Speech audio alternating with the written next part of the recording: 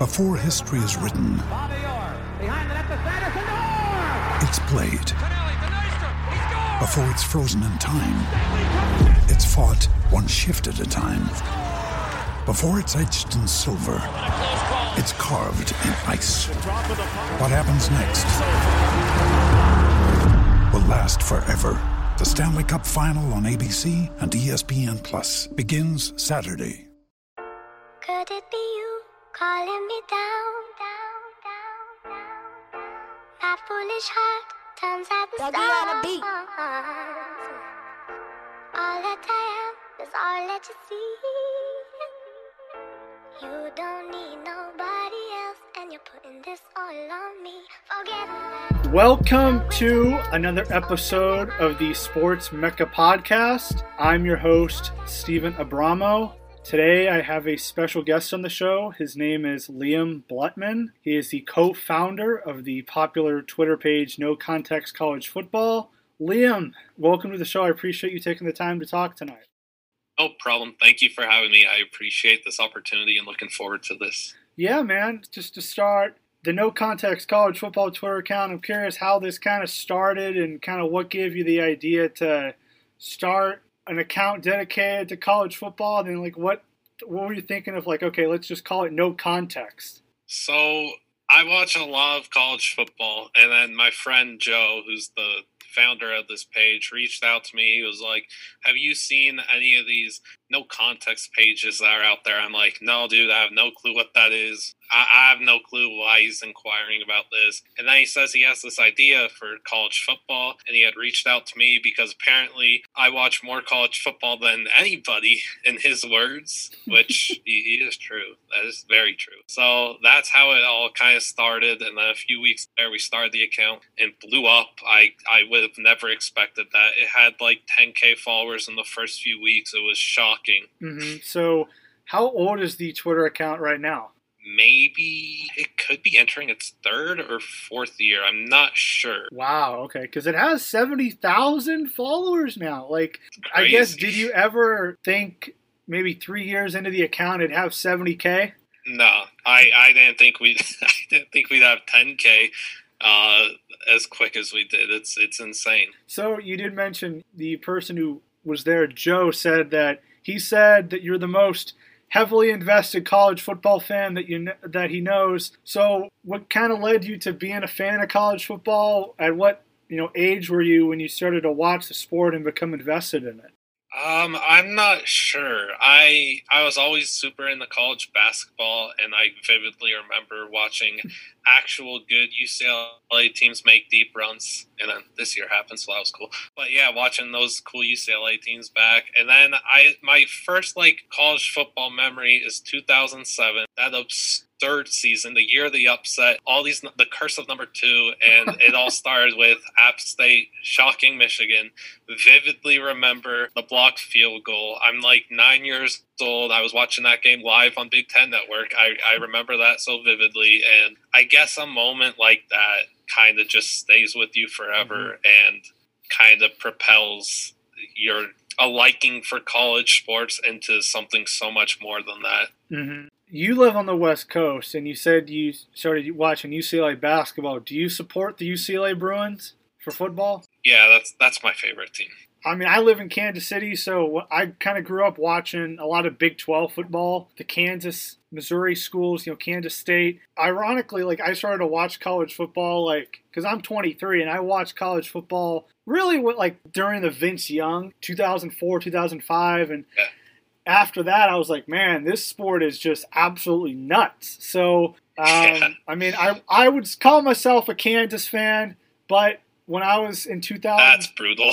But in 2007, 2008, I also had just a weird fascination with the Oregon Ducks and watching all their uniforms go out. And I'm like, okay, I'm 8, 10 years old. I kind of am a little attracted to different color schemes every week. So I'll just kind of roll with them, and then I'll roll with KU as well. So I do support both. But actually on the podcast, we've actually had former players that play college football at Oregon and for KU. Kind of moving down a little bit, I am interested in what your typical Saturday looks like on the No Context College Football page.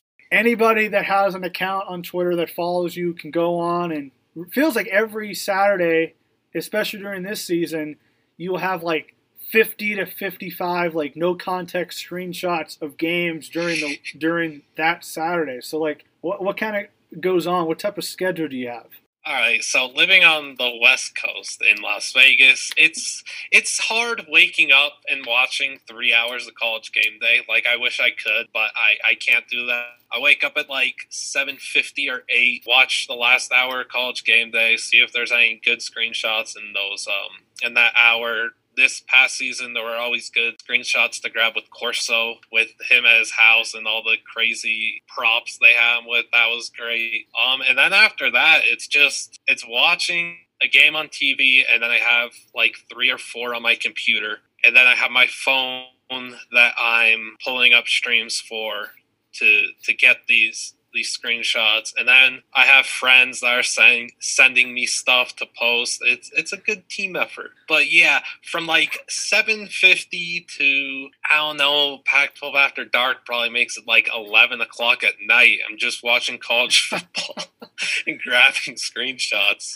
betting and promoting players, trying to get them the recognition they deserve. Yeah, it's all college football on Saturdays for real. So I would imagine you have to have a pretty flexible schedule, I guess, to do that, to spend all your day getting screenshots and betting links.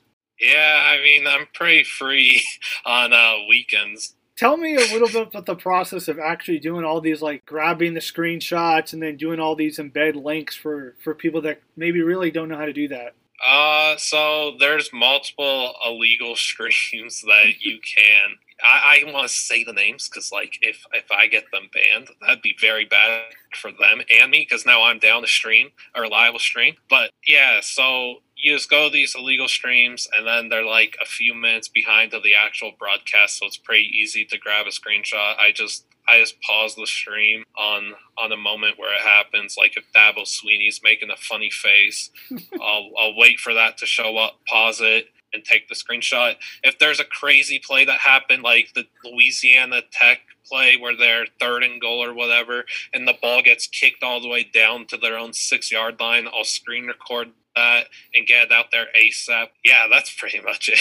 Because on your Twitter page, it says like submissions, you're open for submissions. How many submissions do you get from Twitter accounts that follow you during the week, or I guess on a regular Saturday? So right now with like no season, whatever, everybody that finds our page and is following us like recently, so many people are sending us submissions, and that's great. The Utah player calling Boise State Girlsy State, yeah. That's from like 10 years ago from the Las Vegas Bowl. That was submitted to us a few days ago, so I got put up that yesterday. Like, the submissions are so good, and I don't think people realize how many submissions we actually post and how many submissions we have that we don't post.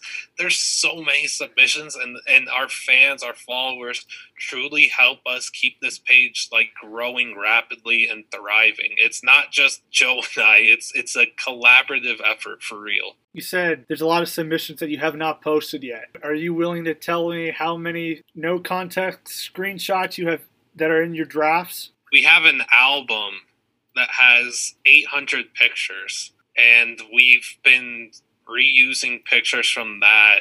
We reuse those every off season. So a lot of the content that we've been doing recently, these last few months, is just this album and putting these pictures out there every off season. And then to find other pictures, I just Twitter searched like from No Context Football, No Context CFB. I don't know, like January 1st to the 4th of 2019, and then looking for like bowl game pictures from then. November, and finding some random stuff from there. That's another way that I figure out stuff to post. Have you had current college football players or maybe former college football players like reach out to you guys and say that maybe they saw a few of your no context picks and they liked them, or is that not happened before? Are you kind of waiting on that?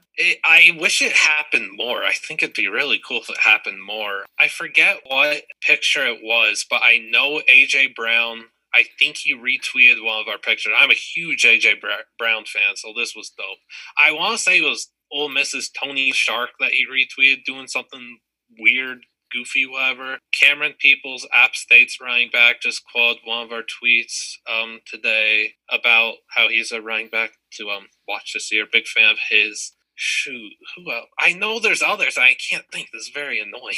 There's so many players that follow our account, too. Teddy Gallagher from Coastal Carolina, huge fan of his. He's got a great Twitter presence. He's been supportive of us. I hope Coastal goes out there and wins the dang national championship this year.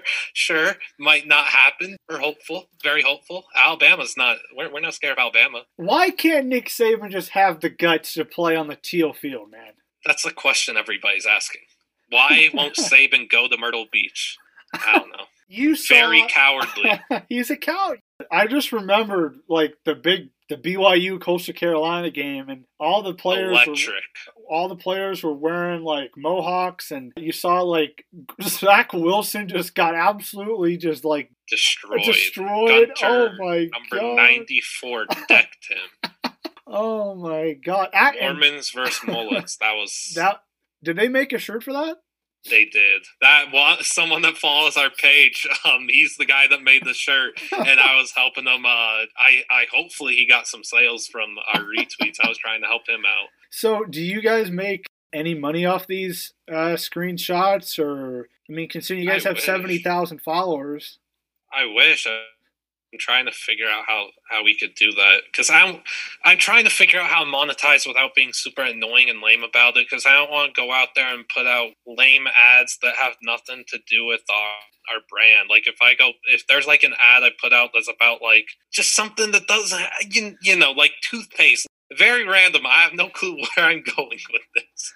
But if it was easier to make money, I would. But I don't want to like do it if it affects the quality of our page. Mm-hmm. So I want to promote like our followers stuff, and like if somebody has hats they're trying to sell, I want to team up with them and help them sell hats. If they like give us a little money to help us help them, like that's something I want to do. So focusing more on the actual no context itself, it's a good time to maybe both of us can kind of discuss our no context Hall of Fame. I have 5 no context picks I feel should be on the Mount Rushmore of the no context page, and I figured you would have another 5 as well. I'll kind of start with you. Which 5 that you've maybe have posted before, just you're constantly looking back on and like, wow, what a moment.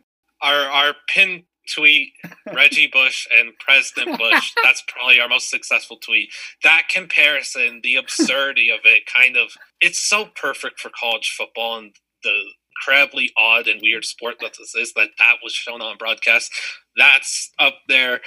My mind, when I think of our page, always goes to this bizarre, I think it was Louisiana Tech. Everything's Louisiana Tech. They have so many odd moments. It's a Dairy Queen Blizzard racing a soft serve ice cream, and the Blizzard is out in front and the soft serve falls, and the score of the game is on that screenshot. It's so perfect and weird. I love that one so much. There's one of Eminem in the broadcast booth with Kirk Street. That was the Michigan Notre Dame, I think. Yeah, his face is so like he's so clearly dumbfounded by something, and Herb Street's face is great. I think I want to say it's Musburger that's there with them, is also making like a dumbfounding face. I think that one's perfect. Gotta go with Cheez-Its Bowl.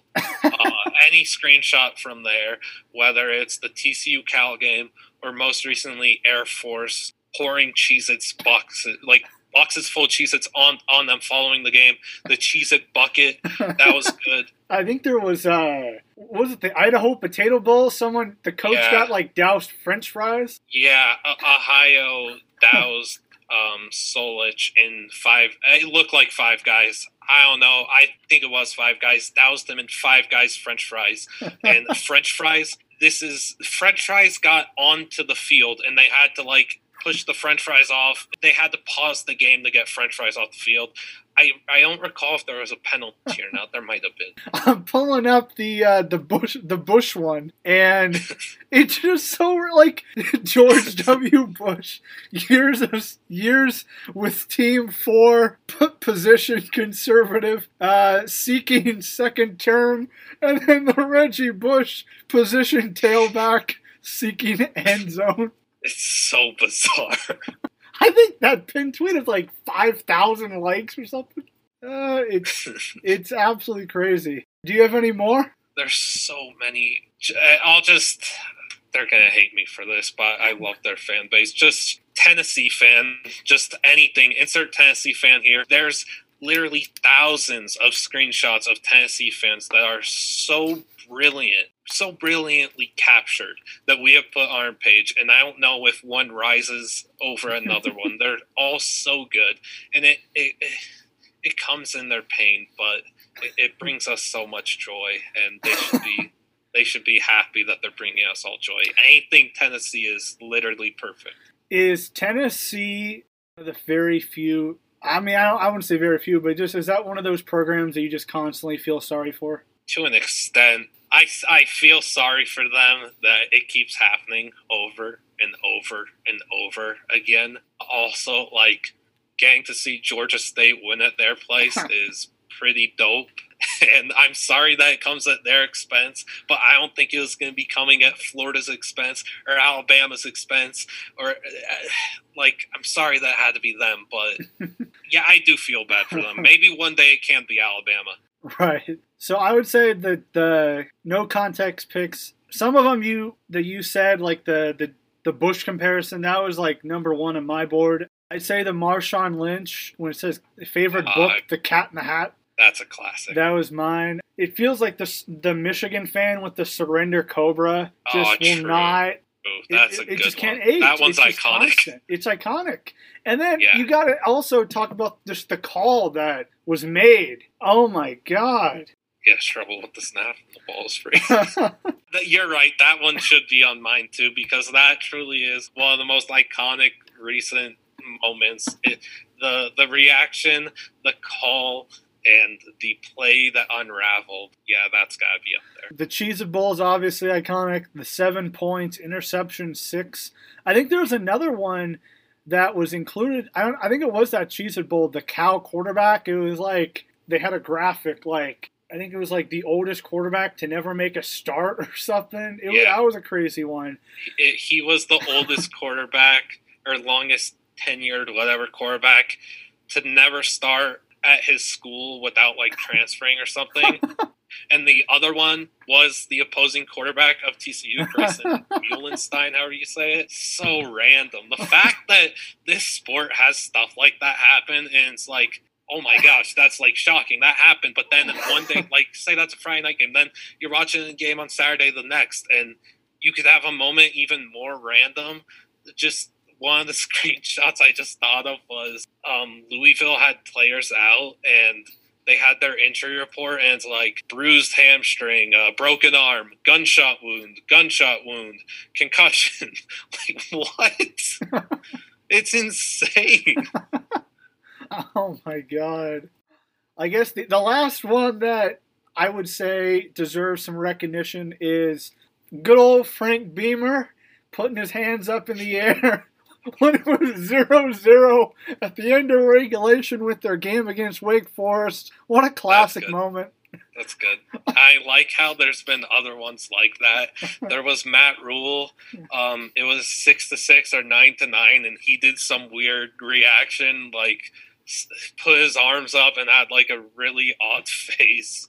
A lot of unpacking with the no context picks, kind of about the channel. Moving on to just the bulk of college football, I'm interested to hear your thoughts on first being the college football playoff. The college football playoffs right now is at 4 teams. What's your thoughts on the 4 teams? Do you think it should be expanded to, I know the proposed was to 12. Do you think 12 is too much? 8 is maybe a good number?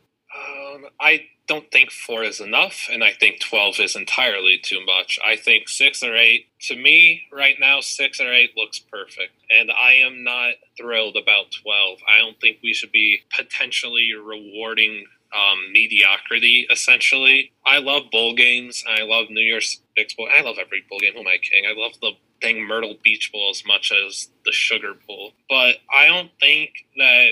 Just don't like the idea of like a 9-3 team out there in a 12-team playoff to get smoked by 30 or something. Like, we already have a 4-team playoff where Alabama and Clemson and Ohio State, etc., and LSU go out there and they beat a team in a 4-team playoff where you're taking the supposed 4 best teams. They're going out there and they're slaughtering them. Like, why should we go to 12? It's not the same as the NCAA tournament in college basketball. These two tournaments and are so significantly different. You're not going to see upsets and parity like the college basketball tournament. I don't like going to 12. I don't think that there would be much parity.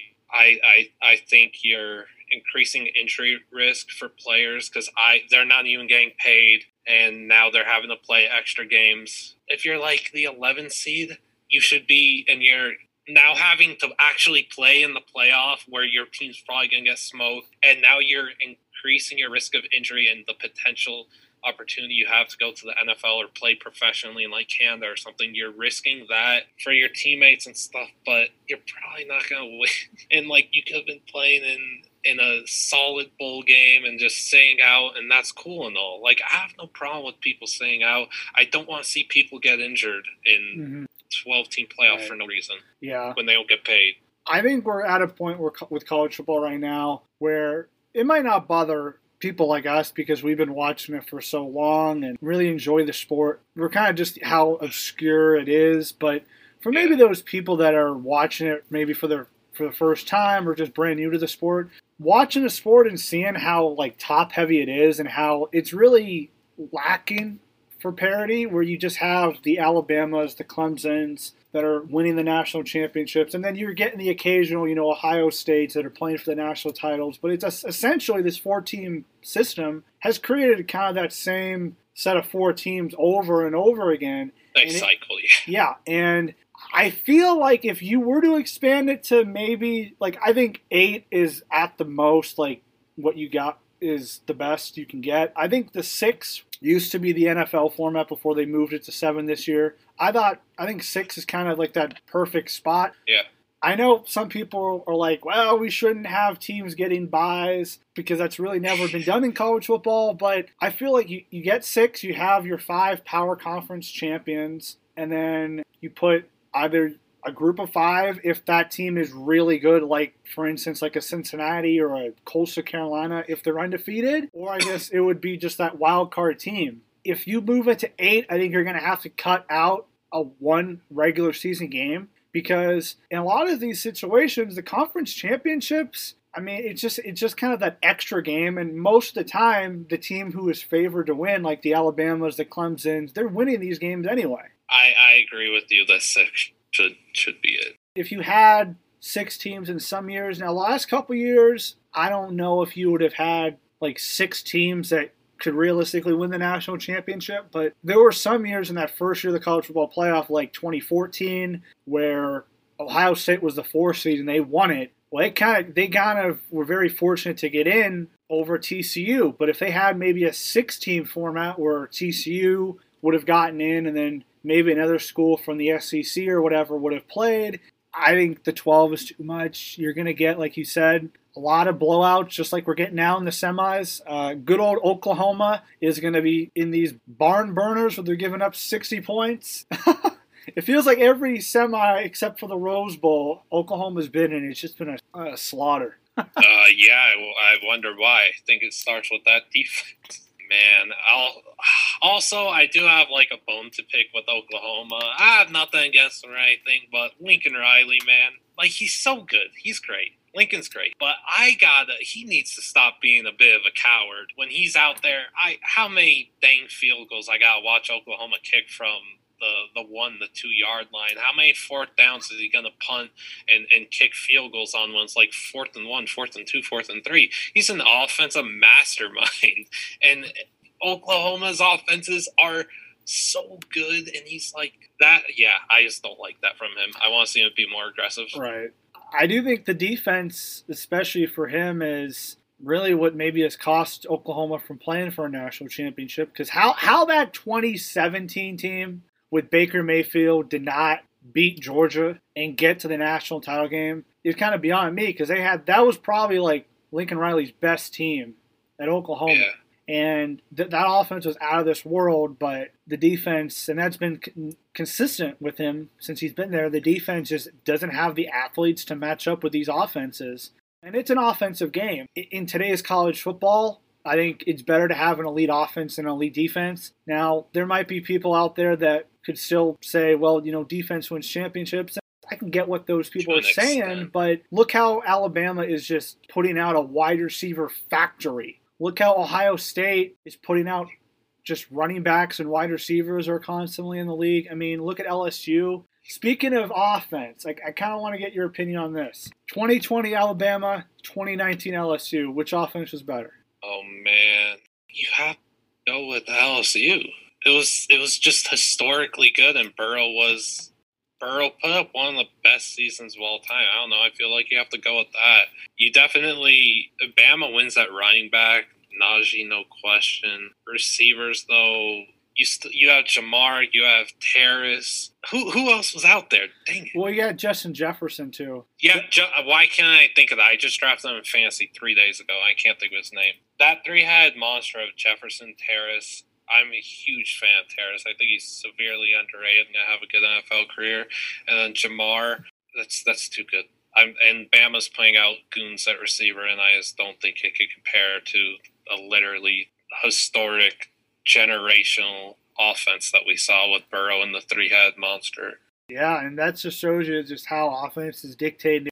If you're not putting 40 points up in a game, you're not winning. And that's kind of what college football is right now. People can complain about maybe back in the day of watching the Big Ten go first to 20 points, like it's a different game now. Transitioning into kind of the last section of the podcast, changing this up a bit, we're going to do a little quick draft here. We're not going to go every position because that could take forever. We're going to just do quarterbacks, skilled positions, which we'll lump in with receivers and running backs, and then we'll go with defense. So you got to pick top 5 of the quarterbacks, in your opinion, entering the 2021 season, and we'll just go back and forth. I'll let you go first because I'm interested in some of your thoughts on the quarterback. All right. Gotta go with the lover of chicken, big chicken nugget guy, Sam Howell, North Carolina. I think he'll be the first overall pick.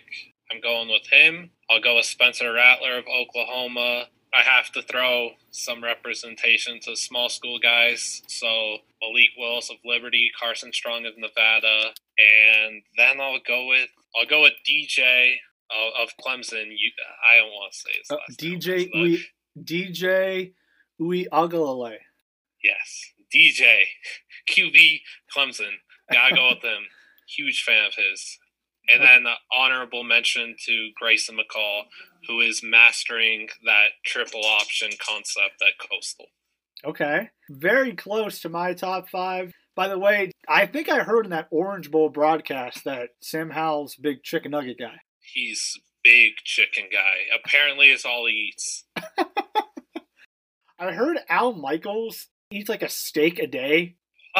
I don't know how true that is. I heard like Al Michaels has steak, and now we have Sam Howell who just eats chicken. Spencer Rattler, Sam Howell. I personally think Spencer Rattler, it's funny we talked about Oklahoma and they're just like Lincoln Riley, but once again, another quarterback that Lincoln Riley is going to somehow produce. But, well, this one's actually, he recruited, Jalen Hurts and Kyler Murray he got through transfers, but I think Spencer Rattler will win the Heisman this year. I don't think that's really a hot take. I would say those two. I'm glad you put Malik Willis in. Malik Willis was so underrated. Heisman dark horse. Yes, last year for Liberty. Auburn is probably wondering, what the heck did we let this guy go? Because now they have Bo Nix. And I would say Malik Willis is better than Bo Nix. No offense to Bo Nix if you're listening to this. I think Malik Willis would have definitely elevated Auburn's offense if he was still there. Yeah, but Bo Nix, huge fan of his. He helps produce some really good content for No Context College Football with some of the plays he makes, the stats that go up in his games, low scoring, weird games, weird scores. Big fan of Bo for helping us out whether he knows it or not. By the way, how about that Liberty Coastal Carolina bowl game, though. That game was amazing. It was so good. It was so good. People got to start respecting Group of 5 plus independent minus Notre Dame. They got to start respecting small school football more and basketball. It's so good. Yeah. The two other ones, Matt Corral from Ole Miss, I think is going to be a really good quarterback this year, potentially first-round pick. And then Desmond Ridder. Desmond Ridder had a little of a kind of underwhelming Peach Bowl, but overall, that entire season for Cincinnati, he carried them. And I don't know, Desmond Ridder just has that feel to be a really good, in terms of the draft, I think he can maybe be like a second or third round guy. In terms of college, I think he's one of the more exciting guys out there. Definitely agree. Skill positions, which would include running back and wide receiver. I'll list you my top 5 that I think will be the best of the best. Breece Hall from Iowa State would be my first guy. I think Breece Hall was just absolutely fantastic this year. And he's back. Brock Purdy's back. Iowa State was able to beat Oregon in the Fiesta Bowl. That entire team playing the Big 12 Championship again next year. I think Breece Hall, in my opinion, is the best running back returning. There's other candidates, like I would say Tank Bigsby is my other guy. That's the only other running back that I have. Tank Bigsby He's tough. Dude, Tank had like a damn good freshman season at Auburn. Those two definitely would be up my list. I'm trying to not be biased with kind of picking all the top schools here for like my 3 wide receivers, but I'm just going to have to say it. Justin Ross at Clemson, John Mechie from Alabama. This one might surprise you. Traylon Burks, I like Burks a lot, though, for Arkansas. He's going to have a good year. I wouldn't say it's too big of a drop-off between those 4 and then Traylon Burks. I think Traylon Burks can get up there. I don't know. What's your 5 skill positions? I love Mechie. In addition to Mechie at Bama, I'm looking forward to seeing how Ja'Cory Brooks progresses and becomes. But I'm going with Garrett Wilson. Huge fan of his. Think he's the top receiver in this upcoming draft. Going with Romeo Doubs from Nevada, who I think is going to become more of a complete receiver and just dominate this year. Kayshon Boutte at LSU is a freak. It's like that guy, that dude is disgusting, and I feel bad for myself looking down the road in a few months that I have to watch him torch UCLA. That's going to stink. But Jahmyr Gibbs, running back at Georgia Tech, I'm very surprised that he's not talked about more. I think he's one of the most electric players in the country. So what is that? That's Boutte, Gibbs, Wilson, Doubs. So I have a 5th. That's tough. I kind of just want to be small school biased and now say Cameron Peoples from App State. Right. I think he's tremendous, and the scheme he plays in benefits him. Taller running back, very powerful, long strides, good long speed, great acceleration, can run for like 6'7" a carry with ease. I think he's a monster, and I think more people need to know his name. Yeah, App State's been producing guys, man. I mean, they had Darrington Evans, Zach Thomas, who I believe graduated last year. Moving to the defense, number 1, it has to be Kayvon Thibodeau. Kayvon was just an absolute freak. Game against USC in that weird Pac-12 championship game. We're going to remember how Washington had a better conference record than Oregon, and then we're going to look and be like, Oregon made the conference championship? Yeah. Which is going to be so crazy. But keeping that Cincinnati ties together, just like I had with Desmond Ridder, I'll say Ahmad Gardner. He's nicknamed Sauce Gardner. Kyle Hamilton, the safety from Notre Dame, could be one of the best safeties this year. Derek Stingley, I'll probably say, is up there. He kind of regressed, I thought, as a sophomore, but his freshman season was like one of the best freshman seasons we've seen recently from a cornerback. And then I'll go with probably Hakeem Garrett from Ohio State. I'm not being too kind to the small schools here. I guess Cincinnati's not a big-name school, but 4 of the 5 are big-name schools. I don't know. I think those guys are all going to be potential first-rounders. Maybe early second. For sure. We have common picks, so I'm going to try and not use the same 5. Stingley, definitely. I still think he had a really good sophomore season. Like, nobody was testing him still. He's up there. Kyer Elam at Florida, I think, is going to be one of the biggest risers of any position this season. I think he's going to put himself in the top 15 of the draft. I think that kid is an absolute bowler. Kayvon Thibodeau, obviously. I said Sauce Gardner, right? I think so. I know you did. Trent McDuffie from Washington, a corner I think is slept on. And then Where is he? Brandon Joseph from Northwestern. He's a stud. And that's what's like, it's hard for the defense because you got to narrow it to 5 guys. But if we had to do like every position, like D-line, linebacker, corner, safety, man, we would be going off for another hour. But at safety, Rashad Wisdom from UTSA, Texas San Antonio. Not many people know. In my opinion, he's the hardest hitting player in the country. He's one to watch. UTSA also produced a really good running back this year, Sincere McCormick. Yeah, he'll have a dope year too. Yeah, they're a really fun team. They still play in that dome, the Alamo Dome. Yeah. And they have the best nickname, Roadrunners. So fun to watch. I loved watching them in last year's Rona season. They were super fun to watch. They gave BYU, a 28-3 game? Yeah, UTSA was competitive against BYU, but man, that style was fun. But that's kind of the good part about college football is you get so many good players that come from these smaller schools. If you just watch it for just like the top teams, you don't really see it. But if you're a dedicated fan like you are, Liam, then you're going to see all these different athletes from these different schools. I guess one last thing before we end the show. Other than the No Context Twitter, are you thinking of maybe branching out to Instagram or different social media platforms? I never saw the point of Instagram. I was always just like, from when I was younger, I was just like, I don't get the point of Instagram. Like, it's just a picture, man. Like, just tweet it. But we are on TikTok at NoContextCFB. Trying to get that. I need to post more to it. Trying to get that to become something. Maybe something we use more in the season. I'll see how that goes. And maybe branch out into the podcast game this fall. Maybe we'll do that and have you back on there.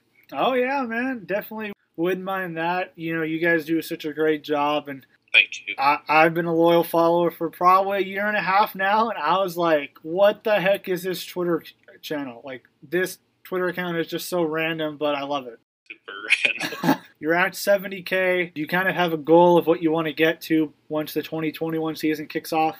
By the start of the season, I think 80K would be nice, and then push into triple digits during the season. I think we could really make some noise, and I have some big ideas that I want to get going, and I want to push merch out there. Like, I so desperately, I know people will want this. I want a meme of the month shirt where our followers vote on the best meme that there was. Well, if it's the Michigan Surrendered Cobra guy, and then we could get that on a shirt and sell it for like $20, $25, something cheap, and then it's got our Twitter handle somewhere on it. Like, I think that would be incredible and a good way to grow our page and this brand that I think could really become something. Mm-hmm.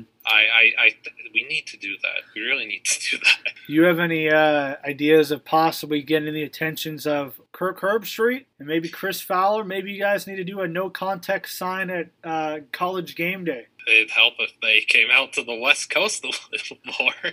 They are always on the East Coast. Yeah, maybe I'll figure out somebody's going to game day. I'll tell them bring a No Context CFB sign. Get our name on there. That'd be dope.